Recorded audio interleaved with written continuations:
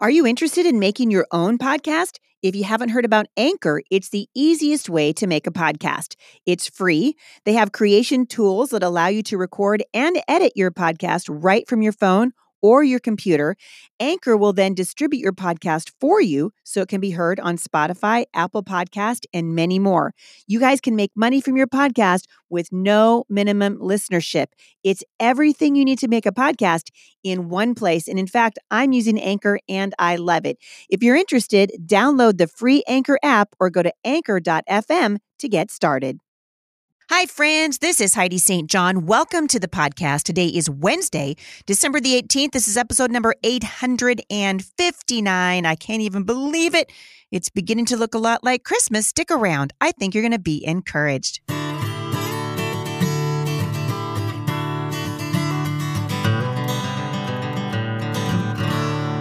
All right, you guys. So, couple of things going on. First of all, I wanted to let you know that today's podcast is sponsored by my friends at the Teach Them Diligently conference. I don't know if you guys have gotten yourselves familiar with them, but I love speaking for David and Leslie Nunnery at several of their events around the country. And the first one will be February 27th through the 29th in Nashville for Teach Them Diligently. And then I'll be in Rogers, Arkansas in March. And I'll be in Waco, Texas in April. Anyway, you can find out more at teachthemdiligently.com or HeidiSt.John/events. And I have enjoyed meeting so many of you guys last year at Teach Them Diligently. And I'm going to join them again this year. So mark your calendars, come on out and say hi when I'm in your neck of the woods. And I'd love to see you. If you would like to know where I will be for the rest of the speaking season, check it out at HeidiSt.John.com/events. And speaking of seasons, I want to promo the Heidi St. John Conference, Faith That Speaks, which is coming to Lakeland, Texas. You guys are going to be there really soon in February on the 21st through the 22nd. This is an opportunity for you to come out and spend a day and an evening. So we start on Friday night and we spend all day Saturdays from about 9 in the morning to 3:30 in the afternoon. And we spend that time digging into God's word, learning how we can get off the bench and onto the battlefield. And you guys, I'm telling you what, you are going to leave encouraged, inspired, and educated. And we're going to teach you how to engage the culture from a position of strength. So that's the Faith That Speaks Conference, February 21st through 22nd in Lakeland, Florida.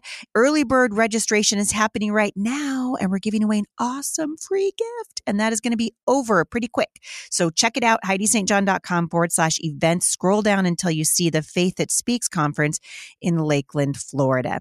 You guys have been really great about submitting questions to me also at Mailbox Monday. If you have a question you would like us to consider here at the podcast, just fill out the form at HeidiSt.John.com/Mailbox Monday. I've been thinking about some things lately. You know, Christmas is coming up, but nothing around us is stopping, right? So I felt this way when my first child was born. I remember for me, it was such a monumental thing, right? Jay and I go to the hospital, we're 9.5 months pregnant and we have this beautiful baby girl. And for some reason, I expected the whole world to sort of stop and pay attention. And I remember leaving the hospital and them strapping my car seat into the car, they were trying to show us how to do it right and everything. And I'm looking at this little tiny baby in the car seat and looking around and thinking, why is everybody still doing their normal thing? Why aren't y'all stopping? Why aren't y'all paying attention? My whole life has changed and everybody's just doing their normal thing like nothing ever happened, right? Do you guys ever feel that way? And I sort of feel that way right now with what's happening in the world. And it's been challenging for me and a reminder for me that I need to learn to continue to pray boldly. Last week, we saw Boris Johnson get a tremendous victory and a tremendous majority in the UK. This was a very, very important election in the UK, and Boris Johnson won a decisive victory there, which really kind of vindicated his gamble on an early vote. And he's trying to put the country back on track to leave the European Union next month, right? So the voters in the UK said, hello, we want to leave the European Union. Some of you know that as Brexit. And then the country, the liberals said, oh no, we're going to block you at every point. So the official exit polls predicted that the prime minister's conservatives were going to win. I think it was like, 368 of 650 of the seats in the House of Commons, which is a really big majority. I want to say in the neighborhood of 86 seats, give or take. And so the opposition was the Labor Party. And I'm telling you what, you guys, they got the same problem happening over in the UK as we have over here in the United States, which is a very progressive, very liberal wing of the parties trying to hijack what's happening in the nation. And so this was a huge victory for conservatives, really. If you guys aren't familiar with UK politics, when I talk about Boris Johnson and talking about his party, what we're really talking about is it's the same thing here as it is there. It's just that these are the conservatives, the Labor movement, the Labor Party are the liberals over there. And I think fascinating just to see how many people were praying for this and realizing we gotta turn the ship around. We're talking about socialism. We're talking about embracing Marxism, and we got to stand up against it. So congratulations to the UK for such a big, decisive win. That was pretty cool. Over here in the US of A, and specifically in the BG, which is my hometown of Battleground, Washington, we have experienced a pretty big loss. And I want to say it's the loss of common sense. And so I'm asking you guys to continue just to pray for us. Today is the 18th of December.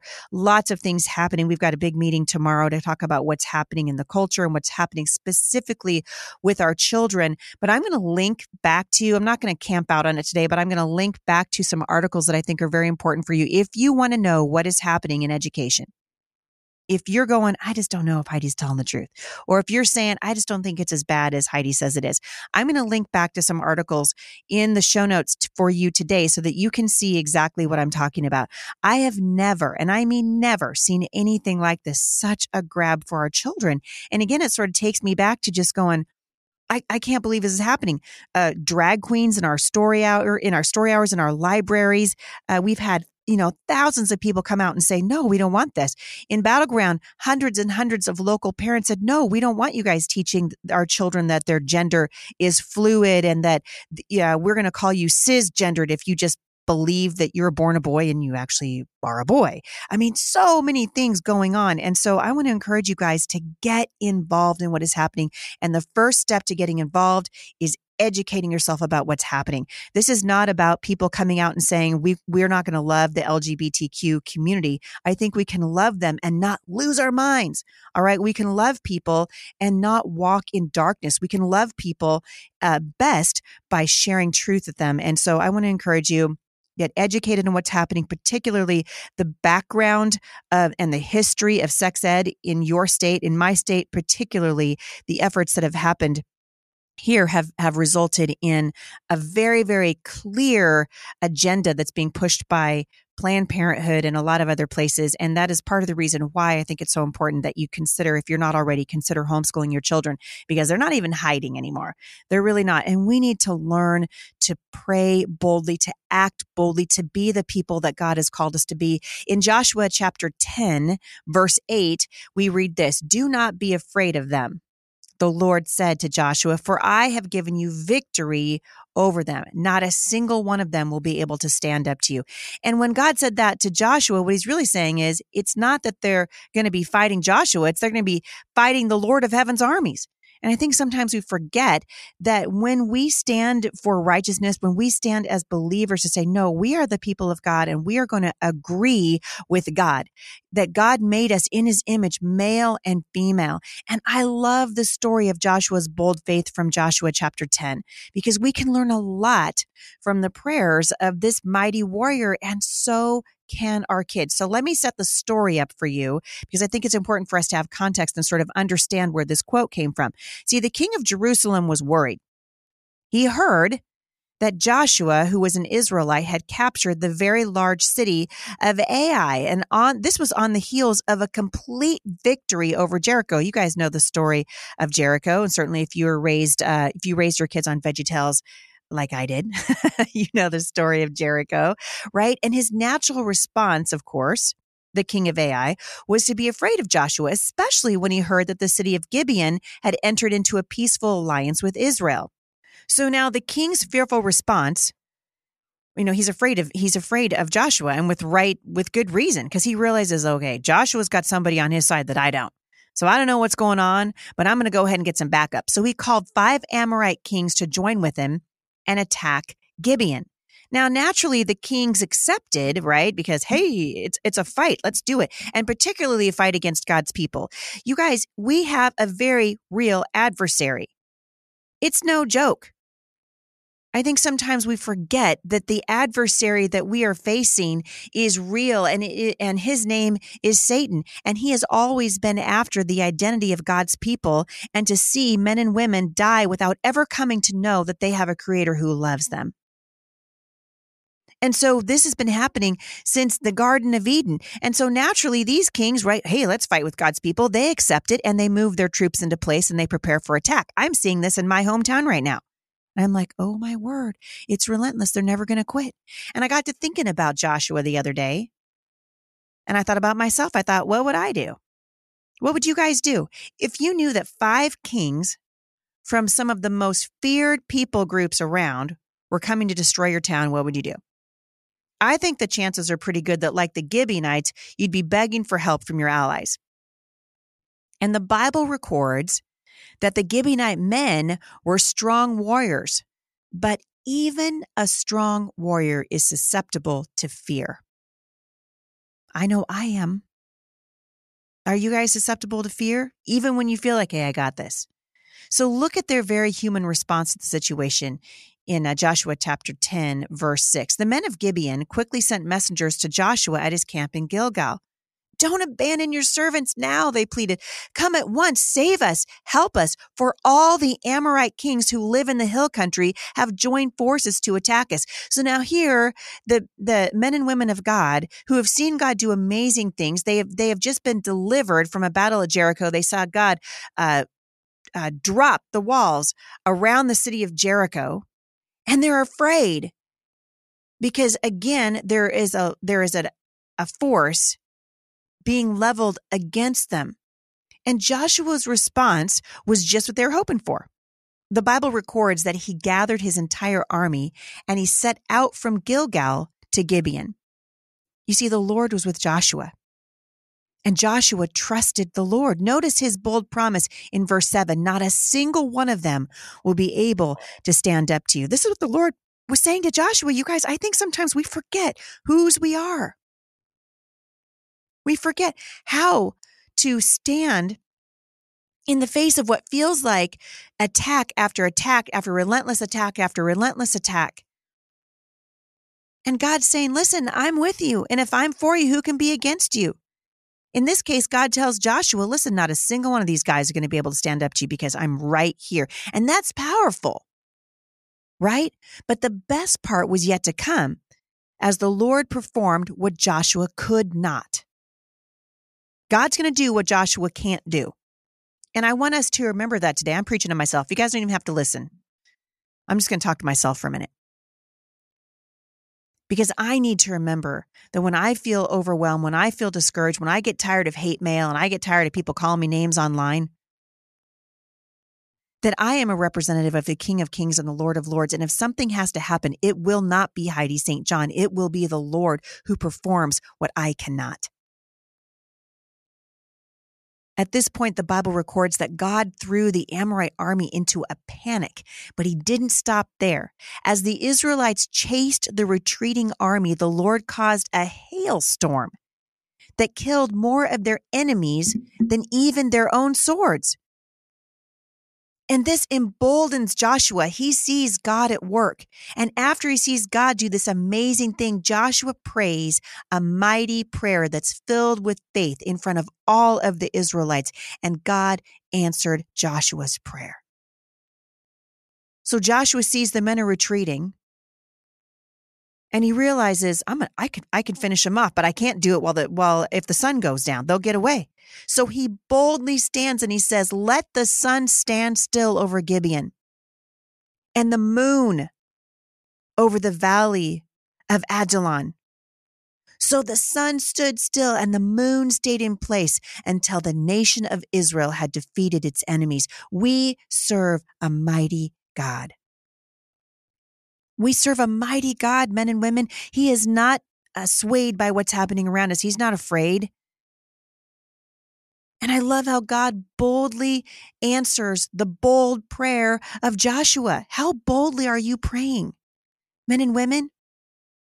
If we want our children to learn to believe in the power of prayer, it needs to start with the bold prayers of their parents. We need to pray boldly and let our children see that we trust in the Lord. This last year, I released a book called Prayers for the Battlefield.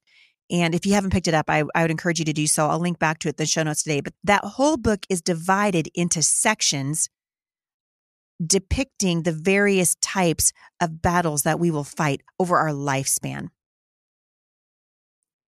And I talk about getting onto the battlefield, the weapons that we need for the battlefield, the fact that our prayers have to be prayers that acknowledge that we are not God, that God is God, and that He can handle it. Whatever we need, He can handle it. Our children need to see that our trust is in the Lord. Our trust is in the Lord. And we need to learn to pray boldly. I love that Joshua learned to pray boldly. Joshua's like, all right, Lord, you can do this. Let the sun stand still. Let the moon stand still. Why? So that I can defeat my enemies. You see, he was praying in agreement with what he knew God would want. Men and women, begin to pray in agreement with God. Not my will, Father, but yours. And we know that God's heart is for His people, and God's heart is for children, and God's heart is that we would walk in right relationship with Him and that we would teach our children to do the same. And I'm going to encourage you today, as the Lord is encouraging me, pray boldly. We win some and we lose some. I feel like I told you earlier, we've lost some here locally lately, and it's encouraging for me to see other people praying for us as we pray for you. We've got to learn to pray boldly and to expect that God can answer our prayers. And speaking of God answering our prayers, I'm going to take a minute today and just answer a question from a listener in the last couple of minutes that I have left. I'm going to try, if you haven't been listening to the podcast for a while, I'm going to try to answer a question on Monday. All of Monday, I'll spend answering your questions and then try to get at least one in on Wednesdays because I think, they're coming in fast and furious and I can't keep up. I can't keep up with you guys. And B, I just think it's a great opportunity for me to continue to engage with you. So this question came in and it's a pretty, I would say it's a question that I get a lot and I have experienced this. So I thought I'd answer it. This is coming in from a mom who's trying to adjust to her husband coming home from work. She says, "Hi, Heidi. My husband has had a work from home job for a while now. And while I recognize the many benefits of this, it's so hard at the same time. And I'm beginning to feel like the cons are outweighing the pros with him always being around." Now, I know some of you guys are like, well, that is really snarky. I understand where she's coming from. It's not snarky. It's an adjustment. Because oftentimes, especially for homeschooling, at least for my kids, when dad first came home from work, we were like, woohoo, every day is Saturday, right? And I had to learn to get into a rhythm again.